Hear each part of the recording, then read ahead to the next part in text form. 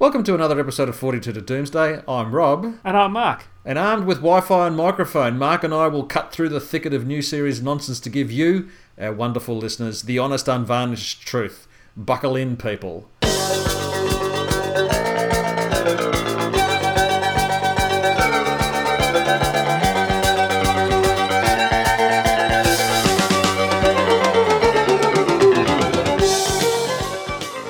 So we're back, Mark.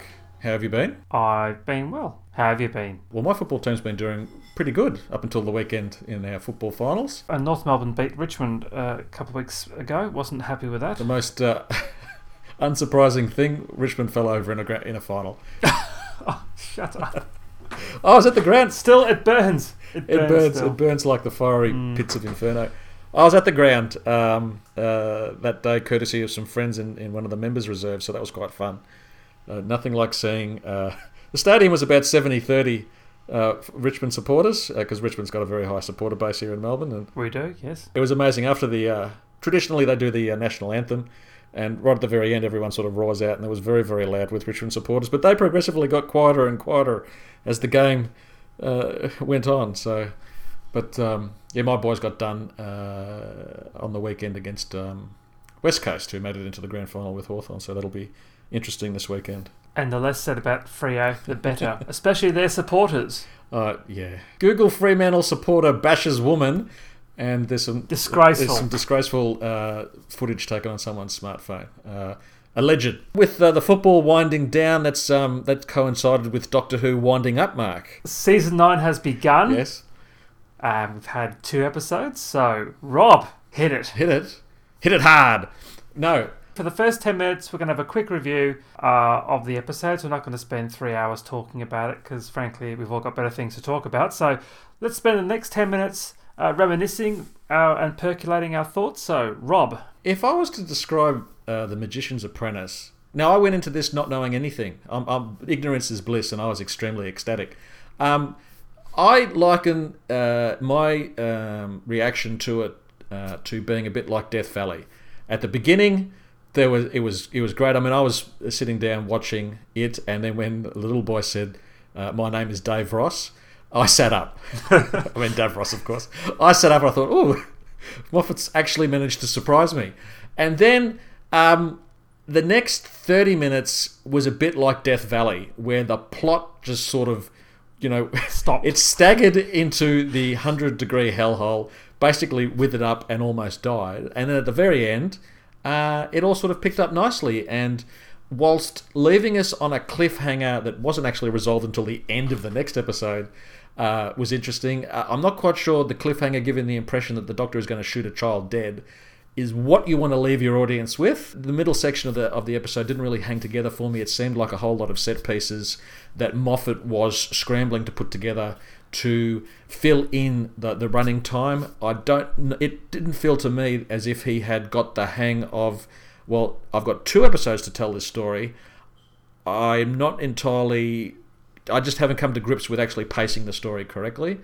Plus, the silliness of it just doesn't sit well with me.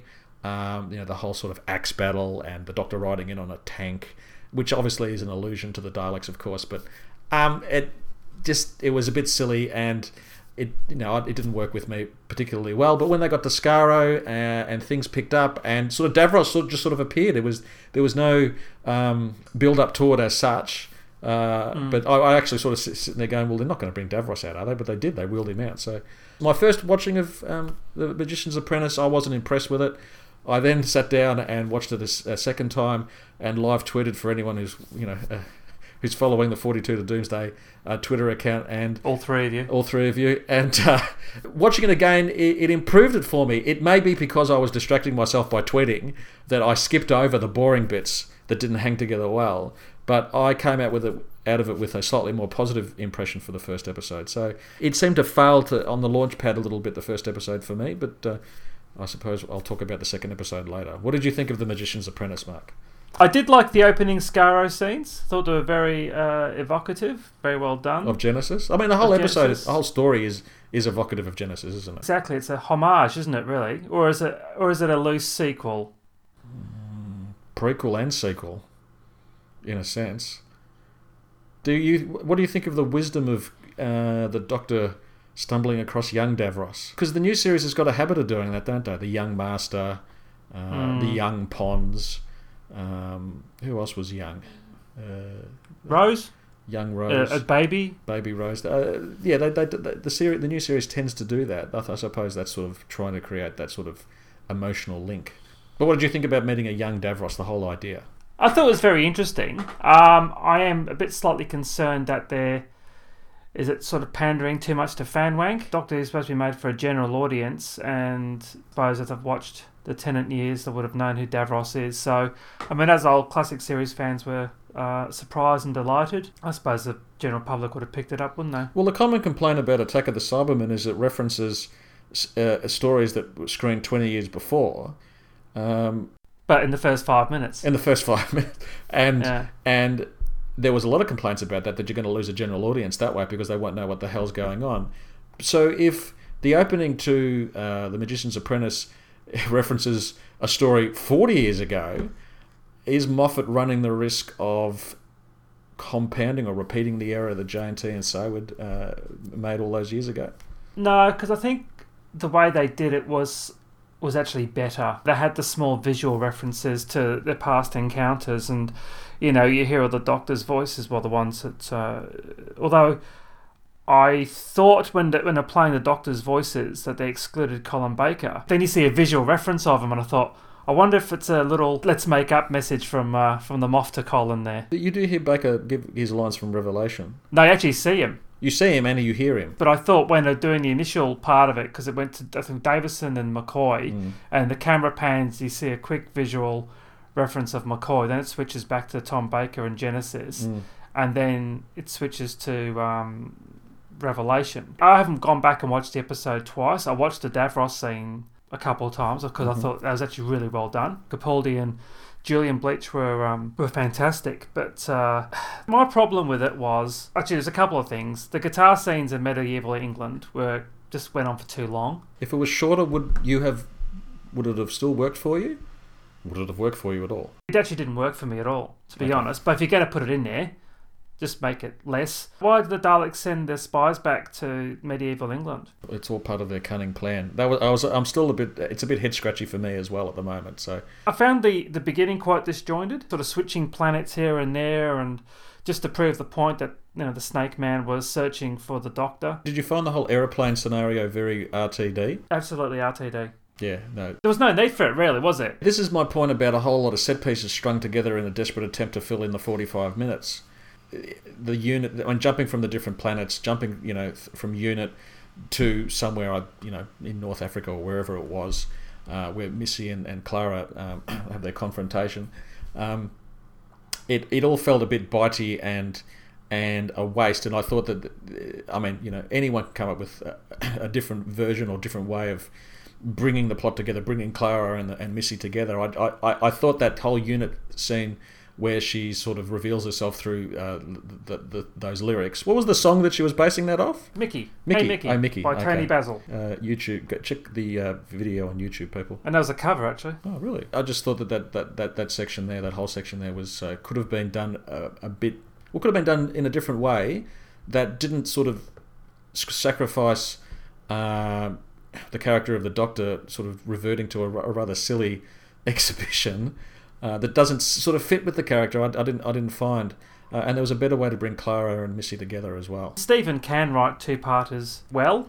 We've seen that in The Empty Child, Doctor Dances, and although to a lesser degree, Silence in the Library and Forest of the Dead. Is that it? Forest of something of the Day of the Moon. What did he get right in those stories that you thought he might have missed a trick in this two-parter? I think the canvas that he was trying to paint on was too broad. If you're going to have a story that is effectively a confrontation between Davros and the Doctor and a meditation on the themes around, say, Genesis, it just took him too long to get there. And as I said before, the route that he took was a bit of a cook's tour of different ideas. Really, it didn't gel for me. It didn't gel for me.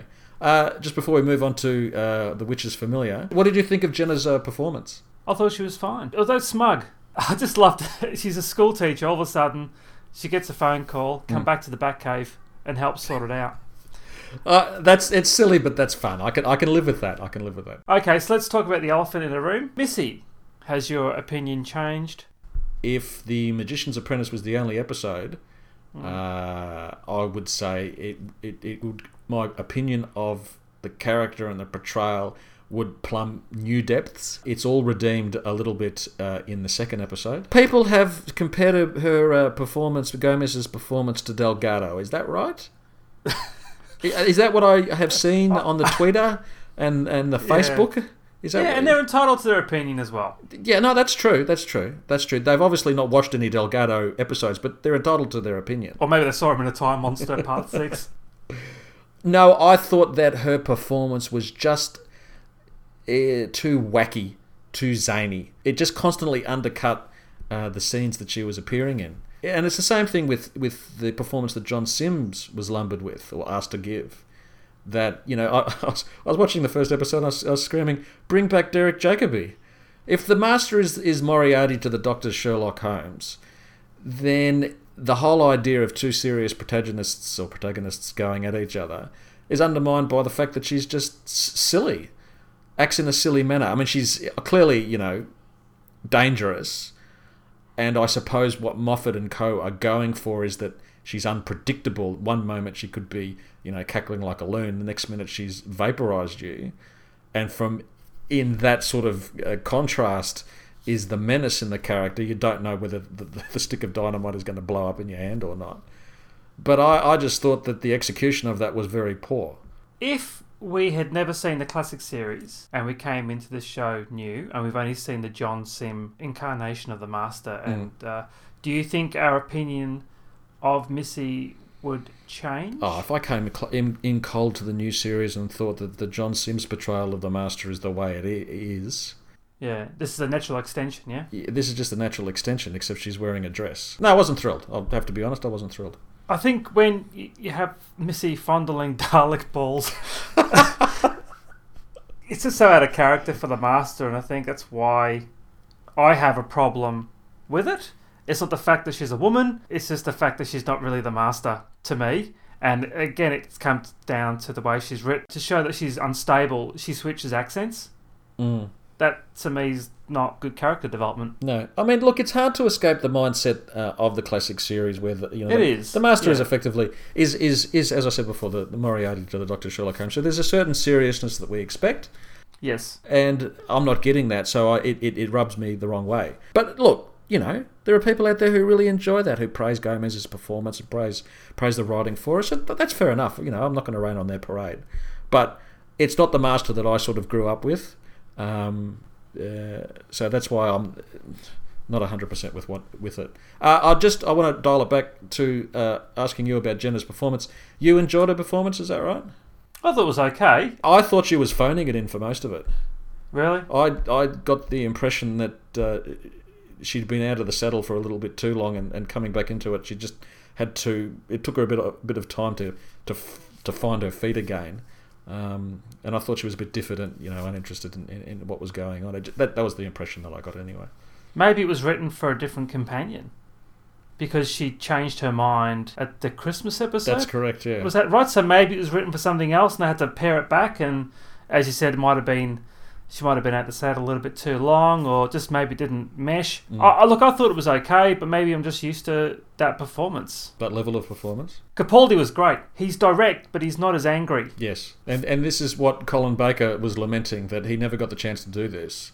That in Series 8, Capaldi's Doctor was very, very angry and prepared to show it. Yeah. And this is dialed back a little bit. What I didn't like at the end of the episode was him getting down on his knees and begging. That was terrible. That felt completely out of character for this Doctor and for any other Doctor as well. But was it a ploy? Because at the end where he allegedly tricked Davros. Yeah, but then you're relying on the Doctor believing that Missy has done something with the vortex. Is it vortex manipulators? Time manipulators? Vortex manipulators. Yeah, that he realizes that she's actually, they've both escaped. Well, that was even before that she was killed. You're relying on the Doctor believing that Missy's going to save Clara, where I don't know that is actually true, and that what he was doing there was actually real was real, was actual begging. And I don't ever see the Doctor begging anyone for anything, no matter what's at stake. I can see him bargaining for time. I can't see him getting on his hands and knees and clasping his hands and asking Davros, not to do this. I mean, it's powerful, but it's not the Doctor. I agree. What about the Doctor in Davros's chair? Where did that cup of tea come from, Rob? We've skipped ahead to The Witch's Familiar. I thought the cliffhanger was... I mean, I know you said it's not a very good ending to have in the mind's eye, in particularly in children, for a week. But then again, say the Deadly Assassin, right? So maybe in a repeat they might... Yeah, but Mark, we've discussed this before. In the 70s, kids were harder, okay? They were like lumps of coal that had been fused into diamonds. They were little nuggets of toughness. Kids these days are bloody fairy floss, aren't they? Oh, they're soft. They're soft. They are. They're like Kleenex tissues. I mean, you touch them and they fall apart. So, watching their favourite hero aiming an energy weapon at a child who's in danger, problematic. Personally, problematic, but it was resolved at the end particularly well. What did you think of The Witch's Familiar then? Much better. I agree. Much better episode. Where did the cup of tea come from? I just don't understand that. It's Moffat's magical plotting, isn't it? Really, magical writing. It's there for a cheap laugh. You're not expected to be able to answer it, but all those fans out there, those new series fans who love the Doctor's quirkiness, great, wonderful, wunderbar. I hope you enjoyed it. Big deal. What about the Doctor in Davros's chair? So, some people have asked, where did the Doctor put his legs? Because Davros is clearly missing his. You would have thought that Davros is plugged straight into the base, and the Doctor is basically sitting on a waste tank, which is interesting because it then leads to the resolution. What happened at the end? My understanding is that the Doctor's regenerative energy went into every Dalek on Skaro, including the Daleks who had been discarded in the sewer system, which meant that they were sort of revivified. And even though their base components, they've been reduced to their base components, effectively sludge, they became motive again. They were able to move. So basically he reused the plot device from the television movie. How so? Trying to steal regenerations. Is that right? Stealing the regenerative energy, I suppose, to make a Dalek hybrid. Oh, haven't we had that before? Yeah, I know. It's crap. It makes no sense. So does that mean now the Doctor can't regenerate because all his regenerations have been sucked out of him? What's the deal? No, I mean, a bit of magical plotting would say that some small portion has come out of him, but the Davros' technology has multiplied it across Skaro. Okay, we're just filling in plot holes, Mark. I'm just rubbing my eyes. We're like those men you see on the street who are standing around shoveling asphalt from here to there, just filling up potholes in the street. That's what we're doing, filling up plot holes in Moffat's script. Just one final thing on The Witch's Familiar, which I thought was a better effort all round. Do you think that the chat between Davros and Capaldi, Davros and the Doctor, is emblematic of where we are with Doctor Who in the 21st century, that it's more about the feels than it is about your drama or an action-adventure show? Yeah. I mean, you compare and contrast Baker and the Fourth Doctor and Davros and their meetings with the Doctor helping Davros shuffle off into the next world. It's just a complete contrast, isn't it? Absolutely. One is full of menace and suspense, and the other one is full of tissues and weeping. And Davros' reborn eyes. Actually, one question though: in Asylum of the Daleks, as a consequence of whatever happened on that story, that the Daleks forgot about the Doctor on Skaro. Is that right? Yeah, but the universe has been destroyed and reconstituted, and the Doctor was reborn out of Amy Pond's memories, wasn't he? Or something like that. No, because that happened earlier. Yeah, but that's just what I'm saying. Anything goes, Mark. Anything that suits the plot goes. Doesn't really matter. The Doctor can die and be reborn out of Amy Pond's memories. The Daleks can be made to forget the Doctor and then immediately remember him. Skaro was destroyed. Skaro was rebuilt. Whatever the plot needs, There's no fidelity to any sort of ongoing or people say, well, this is certain things that are going on in the new series, undermine continuity from 30 years ago. Well, Moffat is undermining his own continuity from 2 years ago. It doesn't matter, Mark. It doesn't care. First two part of the season, what are your abiding thoughts on it? Happy, sad, and different? I thought the first episode was a terrible way to launch the new season. The second episode partially redeemed the first episode, but also the character of Missy. I thought Gomez was much more settled into it in that second episode, except for a couple of things.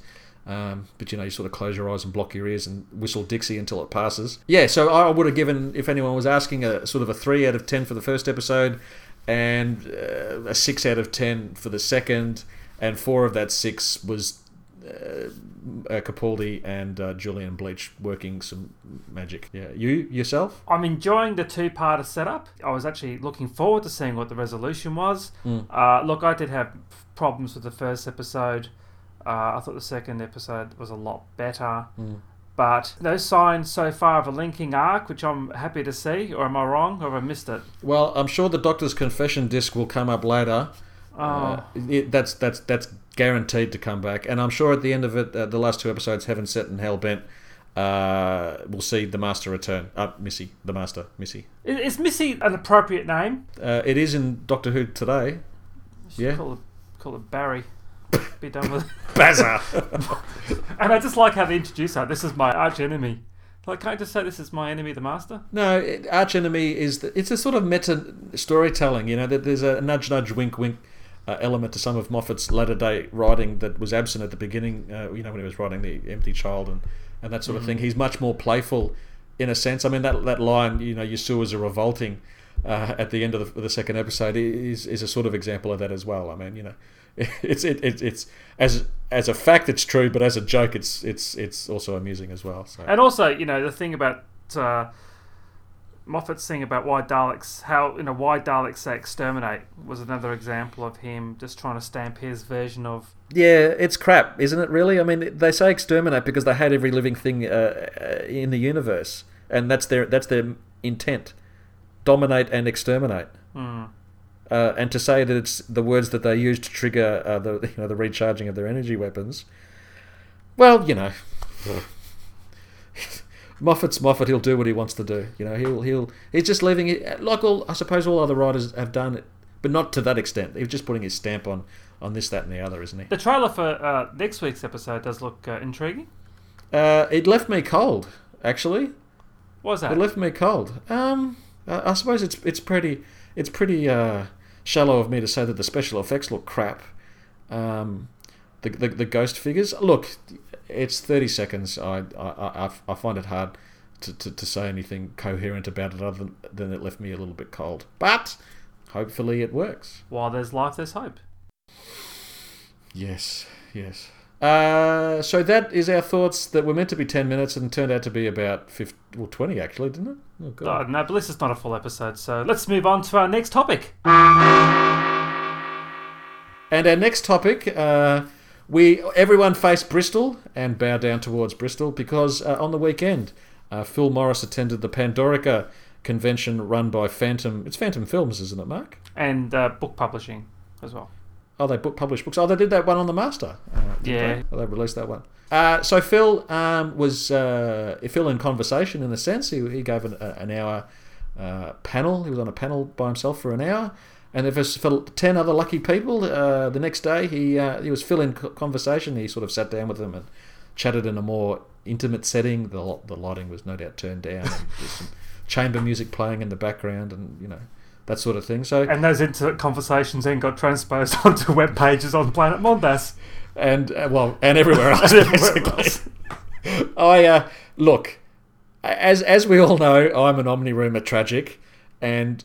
He was on a stage at 4:30 in the afternoon on a Saturday UK time. For those of us who are in the eastern states of Australia, that translated to, I think, 1:30 in the morning on Sunday morning. And I'd watched something. I watched television with my wife and said, "You're coming to bed, dear?" And I said, "No, I've got to sit in front of this monitor and hit F5 Nothing so romantic, every 2 minutes." You sad bastard.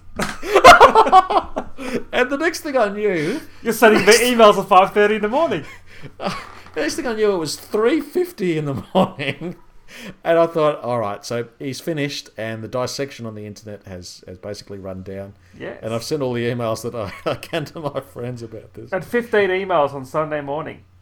Yeah. Thank you for that. Well, I was excited because obviously Phil, we actually got from, not filtered through, say, DWM or Starburst or we got Phil unplugged. Unplugged in a sense. Even though, having said that, the accounting of it that we got was through third parties. But I'm prepared to give credence to what was said. They should have streamed it, shouldn't they?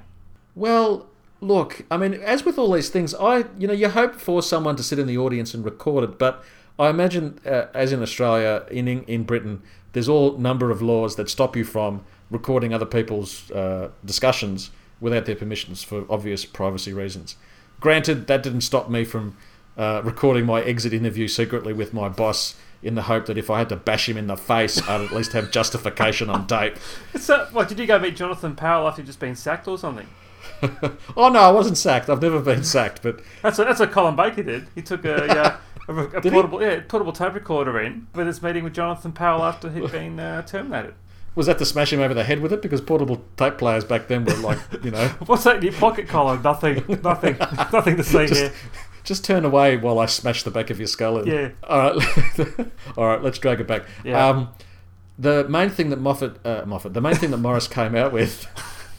The main thing that Moffat came out with was the Snowman episode, basically, as a result of all the leaks. Yeah. No, Phil Morris came out and said that he actually found 6 episodes of Enemy of the World and 6 episodes of The Web of Fear, and that he then, once he'd found it, he'd asked for those episodes to be put aside. And then as that discussion was being ongoing, apparently the station manager in Joss came in and said, "What's going on here? I'll have me one of those episodes." Particularly number 3, please. Episode 3. And then Phil then spent the next 6 months negotiating for their return. And then when they were returned, lo and behold, episode 3 never made it back. And Phil also said that he actually took photos of all the film cans, so he has visual proof that he did find 12. Mm-hmm. And that he actually spent about a year before the announcement, or before returning them perhaps, attempting to locate where this episode had gone. So that was an interesting wrinkle. He also said that at that relay station in Joss, there were 200 other film cans in the store there. And that, I think, came out of the smaller discussion that he had later on. So now I find all that interesting, mainly because in his DWM interview, and I refer everyone back to that one, he said that he found 6 episodes of Enemy of the World, but only 5 episodes of The Web of Fear on the shelf. So those two accounts don't match up. I will suggest that the version that he gave to DWM was in an ongoing effort to continue to try and find episode 3, and that he didn't want to reveal his hand at that time. And the accounting that we got for it over the weekend, his sort of realization that perhaps, the cat's out of the bag in a sense. I don't know that I'm going to be able to get this one back. But according to him, episode 3 was taken and sold to a collector in the UK. So on that basis, episode 3 exists somewhere. It's now a question of winkling it out from whoever happens to have it, and I would suggest that Phil has an idea of who that is. You do not blame Phil Morris for trying to keep things as secret as he can based on that experience. The information's got out to a couple of people, and all of a sudden somebody has allegedly rang up the station manager and said, "Get this part 3 for me of Web of Fear," and let's be honest, it's likely to be a Doctor Who fan who knew it was part 3, the first meeting of the Doctor and the Brigadier, and ship it back to Blighty and sitting on somebody's shelf for their own personal gain. Amusement. Yeah, and amusement. I mean, good on you, well done, but just give it back. No harm, no foul. I'm quite happy to buy Web of Fear again just to have episode 3. That's right, and this happens all the time. It's not just films where art gets stolen and sold to collectors because then they can gloat to themselves that they got it. They hold the only example of it. And look, most private collectors do share a lot of their archive, but the fact that it was, and I'll use the word air quotes here, stolen, and to cover up the tracks, allegedly the station was burnt down. I've read an account that it wasn't the store itself, the archive. It was an administrative building that went up. But accounts are slightly confused. Let's put it that way. But as you said before, it does explain a lot of how Phil has conducted himself, over the last, or since October 2013. I mean, when he's been pressed either on Twitter or on that missing episodes Facebook question and answer thing that he did, he's been very vague, hasn't he? What he said on the weekend explains that vagueness. That there are people out there who he's taken into his confidence, who have leaked information, and the consequence of it appears to be that episode 3 of The Web of Fear is still missing, and that if he were to be more explicit with what he knows, he's worried that more stuff will go missing. I mean, I find it. I'm really glad that he gave the Q&A on the weekend, because it gives a better sense of Phil the man, and Phil the businessman, as I said, and Phil the episode hunter. And knowing what he's had to go through, the extensive negotiations for 6 months to get the episodes back. I mean, we all thought that he'd found them, stuck it in a holdall, and walked out and flew home to Britain, but clearly that's not the case. And then the effort for a year, I suppose, on and off to try and track this episode down, I think is all credit to him. And the recovery of missing episodes and missing television material is actually, it's not on his top list of priorities. His priorities is actually the transferring of archival footage for his clients. His full-time job is not Phil Morris, episode hunter. It's actually Phil Morris, archive consultant, and that's where his priority is. Well, it's fulfilling, his day job is fulfilling 2 things. It's a source of income. Well, it's actually 3 things. It's a source of income. It's helping to preserve the cultural heritage of different countries, and it's a means to an end of getting into archives and having a look around. Yeah. Which that's fine. That's perfectly fine. I've got no problem with that. I mean, he's rescuing it in a sense and not leaving it to rot. I found it interesting that there were only 200 film cans in that relay station, that they've been sort of. You can imagine the store being, the film cans in the store being slowly whittled down over the years, and these 12 episodes were just sort of hanging on grimly to existence, and Phil, I won't say lucked out, but it's fortunate for the rest of us that he came across them, isn't it? Yeah, exactly. So whoever's got Web of Fear Part 3, hand it back. Do we have anything else to say about what he said on the weekend? It's good that he's actually interacted with the fans on that level, I think, to try and demystify him a bit. Yes. And I suppose it's a way now of trying to maybe potentially rebuilding his credibility with the fan community.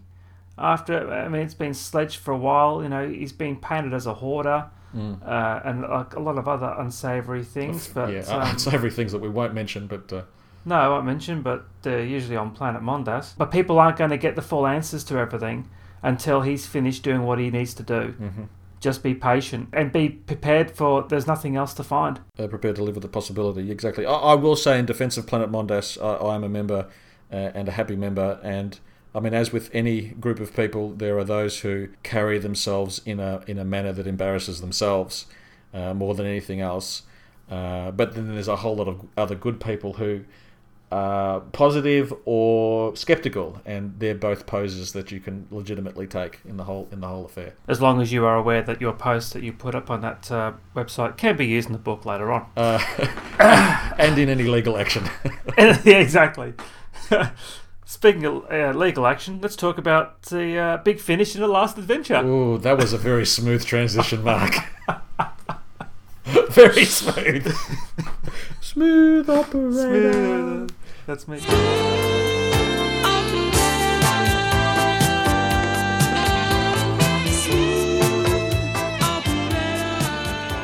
Both of us have listened to Colin Baker's audio swan song with Big Finish, The Last Adventure, the umbrella title.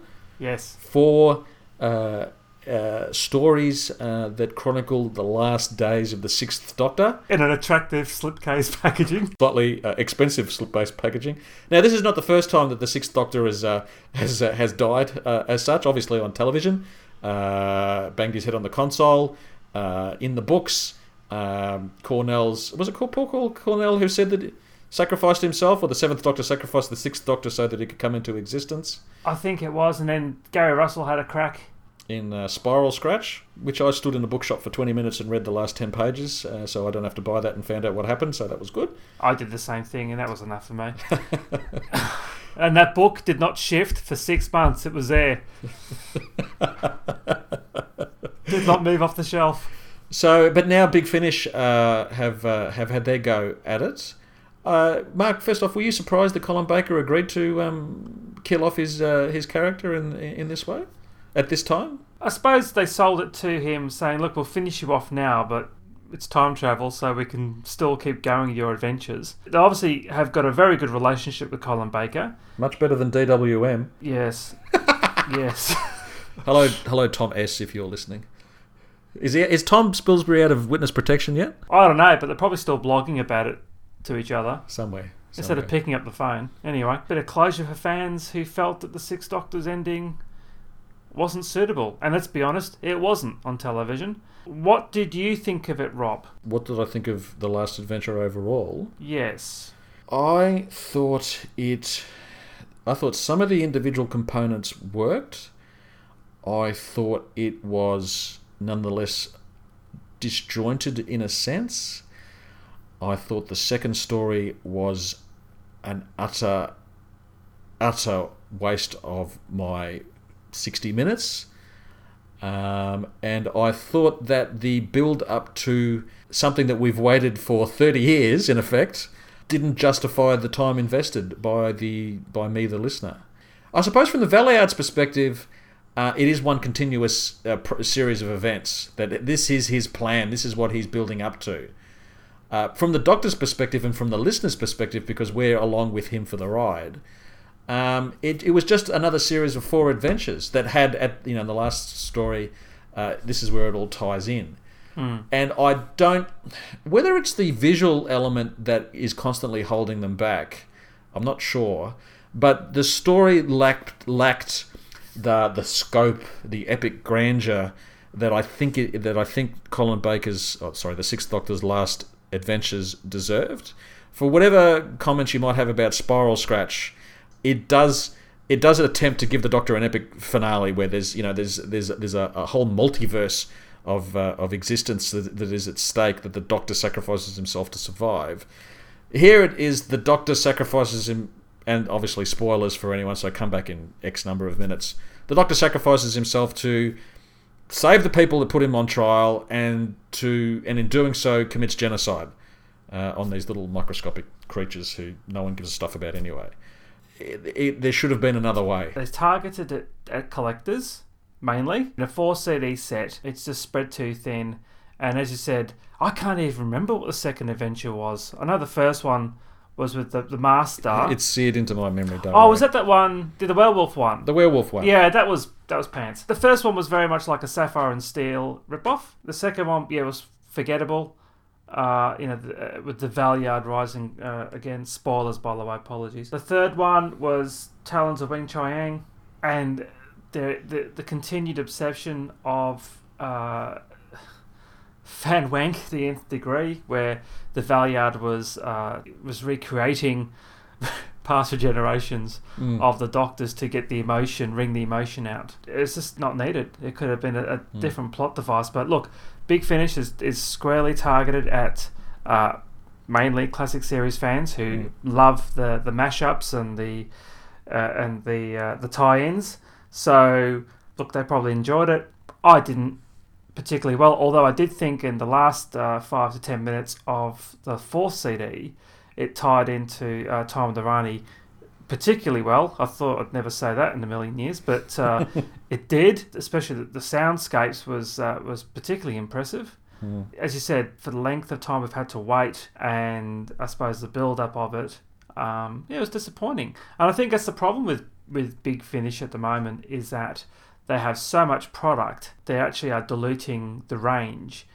And especially the main range that they do doesn't seem to be getting the same sort of attention that these special releases and the tie-ins that they've got with the classic and the new series, and potentially, once if the rumours are true that they've snagged themselves a new series Doctor, then don't spoil it for Big Finish, Mark, by actually saying what it is. Yeah, but I'm not going to charge people for reading it out. There's no cookies on this MP3 download, people, so I haven't mentioned any actor's name, but let's be honest, he's the only actor from the new series who's probably heard of them. I think that's my problem with Big Finish at the moment. It just seems to be all tie-ins and mashups, like a Marvel DC crossover. And where I think there's a lot of good stuff in their main range, and when they're not focusing on continuity, there's actually some of the stories there are very engaging. I don't think they've really matched the heights of the 8th Doctor Lucy Miller range. I thought 50 minutes targeted, bang, great adventures, fantastic run. And I just think since then it's really dropped off. That's a consequence of the amount of product they're putting out. No, I tend to agree. My thoughts on The Last Adventure. I thought the first episode was very, very reminiscent of Sapphire and Steel. I thought that the explanation of what was going on came far too early and fatally undermined the impact of the story. So it went from being a build-up of mystery and suspense to, well, here's the explanation, and off we go, and that all just sort of dissipated. But for most of that, it was quite effective, I thought. The second episode, The Red House, just a pile of just giblets. Really, it was just it werewolves. I mean, they're a staple of horror movies, or they have been, but trying to do them in an audio medium is just not going to work, and the way they were depicted was silly, and the whole story was just not very well put together. And that I liked very much the third episode. I know you didn't like the whole setup, but I thought that the Valeyard recreating not only the Doctor's regenerations but his own in a way was powerful and interesting, and it had those echoes obviously to the previous, to the TV series that I found was very effective. And listening to Jago and Lightfoot is always a treat. I don't think those boys have actually aged at all, have they? They sound very much as they did back in 1977. I have not heard any of their audio adventures. Definitely with the highlight of that particular story. And I thought that the problem with wanting to fill gaps in continuity and match up with continuity in the new series, in the classic series, meant that the fourth story was designed with one function in mind, and that was to seamlessly dock with the beginning of Time on the Rani, which meant that how it was constructed and how it was resolved limited what you could do with that story. You had to have the Doctor regenerate at the beginning of Time on the Rani, and have Mel sort of not realising that the Doctor had regenerated. So you couldn't have a massive, epic fall from rock and Buck Falls type sort of regeneration. No, I don't want to go. Exactly. Instead, you had something that was more interior to the Doctor. I mean, he's stuck in the Matrix, and the clock's winding down on him. And I thought that slavish devotion to matching up with Time on the Rani meant that the Sixth Doctor, this big, bombastic, theatrical character, had his finale was quite muted in that sense, and he had 3 farewells, he had 3 curtain calls from memory, 3 of memorable final lines. Yeah. Which was, I mean, I was listening to it, and I felt a little bit of emotion just listening to it. I think that was tied up with me being quite stressed about seeing my daughters get up on stage and sing in a competition. So I was a bit emotional at that stage. I thought it was staying up to 3 a.m. on forums. No, hitting F5. No, that's in the afternoon. I don't want to go. So I give The Last Adventure a qualified pass, but again, as with everything, it's not quite how I would have done it. but I suppose it's nice to have it on the shelf. In a attractive slipcase. Attractive, slightly expensive slipcase. Yeah. Have you heard Dark Eyes 4 yet? No, Mark. No. There's books to read. There's work to do. There's the garden to fix up, and there's life to lead. I haven't had a chance to do anything. I listened to episode 1, and that's about it. Oh dear. Because Dark Eyes 1 and 2 are fantastic. Yeah. Dark Eyes 3 don't lost the spoil it plot a bit. I'm not spoiling it, but Dark Eyes 4 at the moment, I'll listen to CD 1 and I haven't felt the need. Just with Big Finish, and obviously it's gotten around the traps that a new series, Doctor and Companion, have supposedly been signed on, and it's just, the scripts are ready to go, just pending their schedules. Allegedly. Do you think that this is the moment that they've prepared for a number of years, that this will be their breakout moment, that having this new series Doctor on board will set Big Finish in amongst the stars? Almost legitimise them? Well, not legitimise them, but I mean, at the moment they appeal to a niche audience, classic series fans and some curious new series fans. But is this their breakout moment? That is this time to cash in, coin it in? Absolutely. When it gets announced formally, it will overshadow everything else they're doing. Yeah, they'll push this real hard. Which is they're pushing that link now. As said, but the mashups between Davison and the Weeping Angels and the Jadoon and McCoy and. I can't remember what the hell the other ones are. I'm curious as to how the Weeping Angels work in an audio medium. I'm ready to be surprised. And delighted. Yes. Yes. So they're moving in that direction, aren't they? They're getting some of these new series licenses. Yeah. Look, I won't listen to the Churchill one. I think that's the most ridiculous idea going around. River Song makes my hair turn white. Or curly, even. And curly. Well, it is curly, not that you know it, but it is capable. So I won't have a bar of that. Churchill Chronicles is a waste of bloody time. To be honest. Jesus. He's been dead for 60 years. 50. Let's kill Hitler on the cover. Let's do it right. Adolf Hitler, companion of Doctor Who. And that was Big Finish. You've got mail. Now we move on to our letter section, Mark. Yeah, let's have a letter. Let's have a letter. So we'll just round out tonight's episode with a letter. Shall I read it out, Mark? Yes. Who's the letter from, Mark? Ben Schneider in the US of A. So hello, Ben, if you're listening. Ben, of course, has experienced the transcendental visit of His Holiness the Pope very recently, so I'm sure that he's moved into a more meditative phase, a more philosophical, theological even phase of his existence. But before that, he wrote this. Hello again, Doomers. Standing ovation for the last podcast where you put Doctor Who's most notorious production faux pas on trial. Also, congrats for not taking 14 episodes to reach a verdict. My favourite discussion revolved around that coat, and I'd like to add a comment. Modern apologists for the Sixth Doctor's coat say the terrible design is understandable because it happened in the 80s, and everyone wore clashing, garish clothing back then. No, I say. I have never accepted that argument simply because the people who were actually living in the actual 1980s hated the coat in the 1980s. And they said so a lot in the 1980s. You guys pointed out that in the eyes of several casual and already doubtful viewers, that coat was the final straw in killing the show's credibility.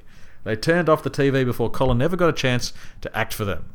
And it's the people's gut-wrenching reaction to that coat which got me thinking. Consider this. We've all heard the legend that John Nathan Turner chose Colin Baker to play the Doctor because they both attended a mutual friend's wedding. And the story goes that Colin was the life of the party, completely charming and entertaining all the other guests around him. JNT was so impressed that he knew he'd found his next wonderful Doctor. Now, I don't know what outfit Colin Baker wore to that wedding. Actually, there is a photo. Is it in JNT's bio by Marsden? I think it is, where it's sort of a cream or white, blue pinstriped affair, I think. He wore it to the wedding and then he wore the same suit at his first press call. So, much more sedate. Yes. Than what he actually ended up wearing. Lost in translation on that one. So, Ben goes on, but I bet it was not a multicoloured clown suit with clashing and garish colour patches. Well, we've just demonstrated that. So, I submit to you, if Colin Baker had attended that fateful wedding in a multicoloured clown suit, that nobody would have found him charming. I doubt any guest would dare to get anywhere near him. They probably would have whispered to each other, who was that obviously crazy person in the weird coat? And eventually Colin would have been asked to leave quietly out the back door. Kind of like what eventually happened on TV. So I ask you, why didn't JNT dress the Sixth Doctor in the same outfit that Colin wore to the wedding? Apparently those clothes were magic.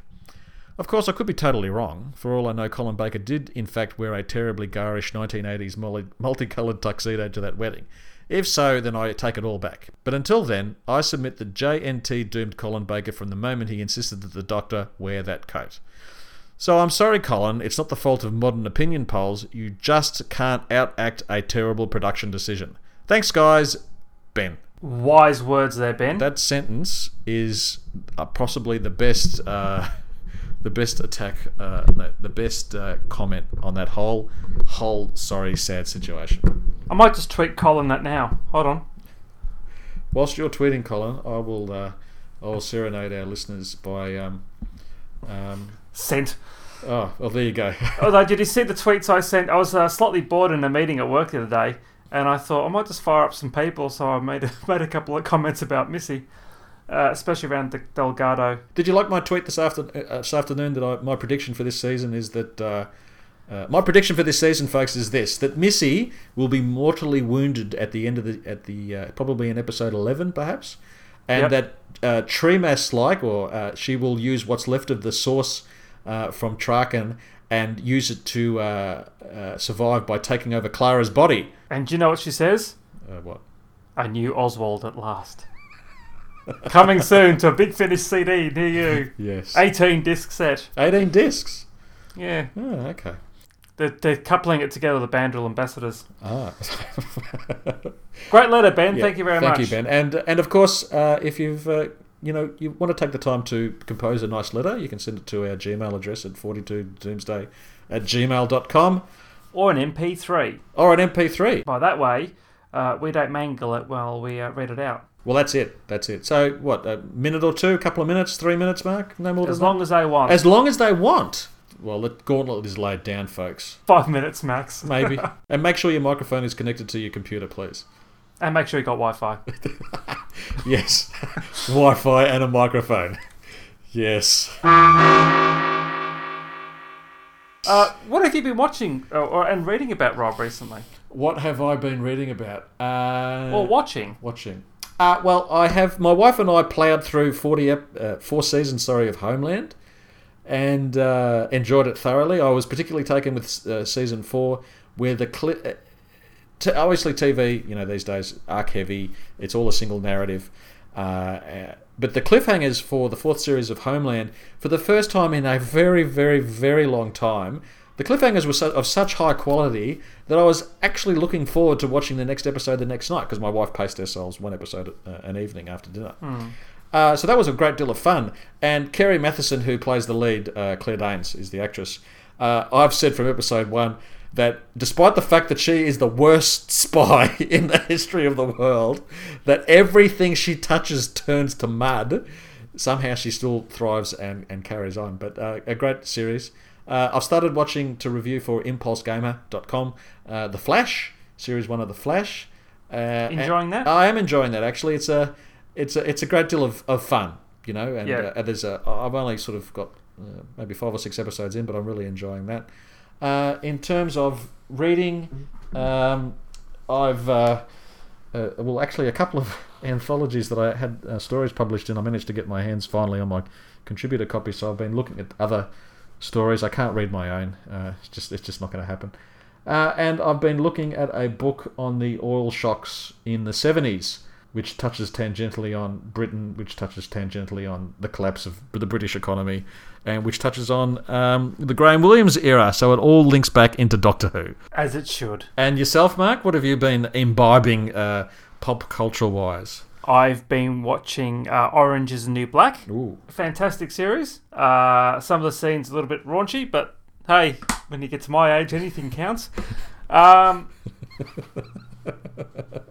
Interesting characters, intriguing backstories as well, where you meet the inmates and slowly over the course of the season, snippets of their backstory. Yeah, great ensemble cast, interesting characters, clever writing. Not in a smug or smart-arsey way. So I'm finding it quite refreshing. I watched Daredevil before that, based on your recommendation, and just like Horror Fang Rock, I thoroughly enjoyed it. If Netflix would like to sponsor us, I'll mention Netflix for the next 5 minutes if they'd like. We'll set up a Patreon account. Yeah, we'll set up a Patreon account, shall we? Yeah. Yes. Like begging letters, isn't it, really? It's, you know what it is? It's actually sitting out in the street with a piece of cardboard with, begging words written on it, whilst holding in a bowl to passing fans. Pay me for something that I shouldn't be earning any money on, and I should be paying for out of my own pocket. Or pay us to stop. Yes. I've got my tax return, I've got to lodge that, and I'm sure I'll have a debt. So I need to... If anyone would like to donate to my tax return fund, just hit me up at 42todoomsday@gmail.com. Book-wise, I read the Anthony Ainley biography. Is that from Phantom Films? Phantom? It is from The Phantom Menace, yes. I think it's called Save Your Missy for Me. No, it's not. The Man Behind the Mask. Did you come away with that with a greater appreciation of Mr. Anthony Ainley, or understanding, or...? Very intensely private man. The biography itself was quite... It just lifted a lot of quotes from a lot of sources. It wasn't as engaging as the Verity Lambert one I read by Richard Marsden. I know he was on the show, but in terms of the way that was written, Richard's book was much better. Is it because Anthony Ainley himself is not a terribly interesting individual? I was hoping to get more of a sense of the man, Ainley, but I don't think anybody ever did anyway, to be honest. It was written in it was facts. Yep. There was no embellishment of it. Did the writer interview anyone who knew him as a... Yeah, look, she did interview some people from it, some family and friends and people from this cricket team. Interesting enough, when he died, only one or two people from the Doctor Who brigade turned up because it was that private that nobody knew he was even sick. The way it was written was quite dry, whereas I think Richard's book was... it engrossed you more. And I've started reading finally The Script Doctor by Mr. Andrew Cartmel. The Andrew Cartmel. With a preface by Mr. Moffat. He's hitched himself onto the McCoy wagon. He has. Unlimited rice pudding, as we discovered again in episode 1. You know what, Rob? 25 years, if you asked me what did I think of the McCoy era, I would have said it was crap. Now, as a 43-year-old man, when I watch the McCoy era, I actually get a lot out of it now, and I enjoy it a hell of a lot more than what I did back then. So, in 5 and 10 years, we can watch some of the stories that I particularly didn't like in the new series run, and my perceptions might change. I doubt it, but... Yeah, life's evolving, but sometimes doesn't evolve enough. I noticed in the second episode that they had cameo appearances by someone dressed up as the Fourth Doctor and the First Doctor. Oh, yeah. That was interesting. That was the guy from The Letter. Was it? No. It looked like him, didn't it? The wig didn't move. Do you think... Now, we all say that McGann is the only classic series Doctor who could truly come back into the role. Yes. But do we think that McCoy could just about pull it off? No. Do you think Moffat would want to do that? Already this series, he's had clips from the classic series, and he's had not even lookalikes, but people with their faces turned away from the camera in clothing that doesn't belong to them appear in the second episode. Would he stretch it to include a McGann or even a McCoy?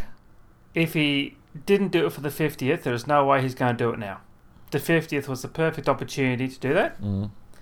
But he didn't. I mean, as I said, at the time of the 50th, even if he just had the visual references to, like they did, they could have got the actors to record some new audio. Yes. It's funny, they had that whole motif or idea about the three-dimensional painting, the Gallifreyan painting, and I mean, if you were worried about having, say, Colin Baker or Peter Davison sort of looking visibly, older, or McCoy, who's now into his 70s, I think, surely you could have used the whole idea of animated or 3D paintings to have the Doctors in those paintings, voiced by the actual characters, obviously, but then sort of getting around that whole idea of having people who are visibly aged appearing on the screen when you can just have sort of visual representations of them trapped in those paintings.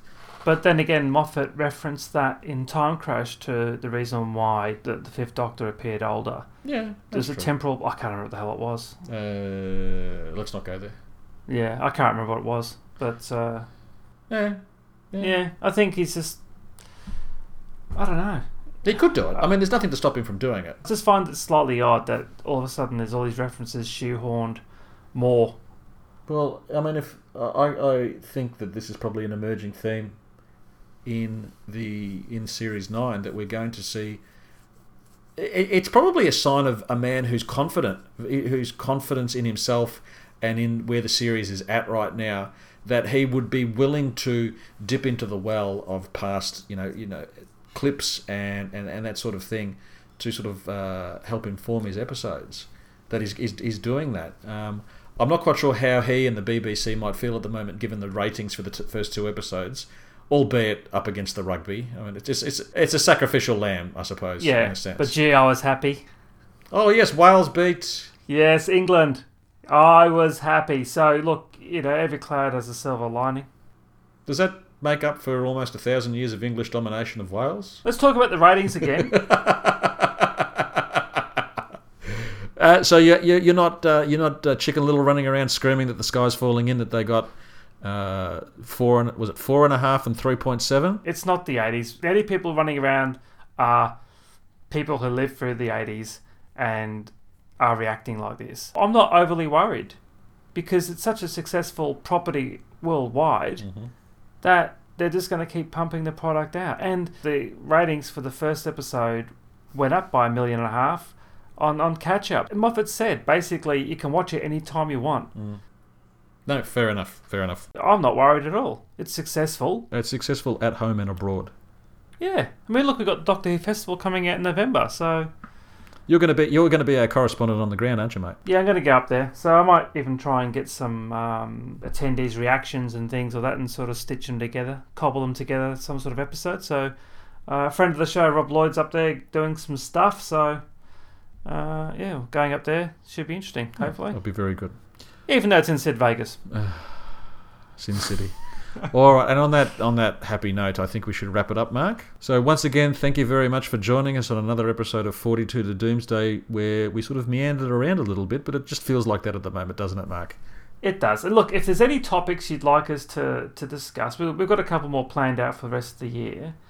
But is any topics that you think that you'd like us to talk about, then send them through, and we'll definitely schedule it in for next year, because it's looking a bit empty, the slate for next year.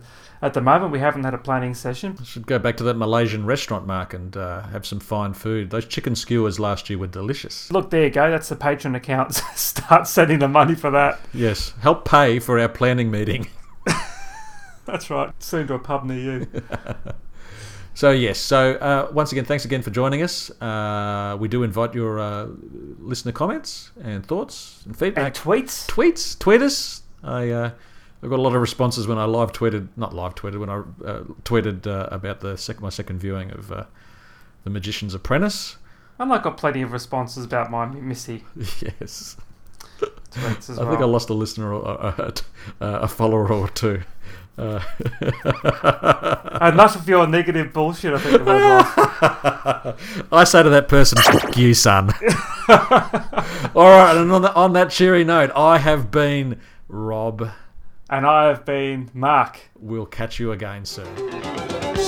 You've just listened to another episode of 42 to Doomsday, the podcast that loves talking about Doctor Who. We'd love to hear from our listeners. Please drop us a line at 42todoomsday@gmail.com. We can be reached at facebook.com/42todoomsday. If brevity is your game, we can be found on Twitter at 42todoomsday. Please check out our blog, 42todoomsday.wordpress.com, where Mark and I occasionally have something interesting to say. Aside from iTunes, you can listen to us via Stitcher and Player FM. If you enjoyed listening to us, leave a review on iTunes. As always, thank you for listening. Have a great week. We'll speak with you again soon.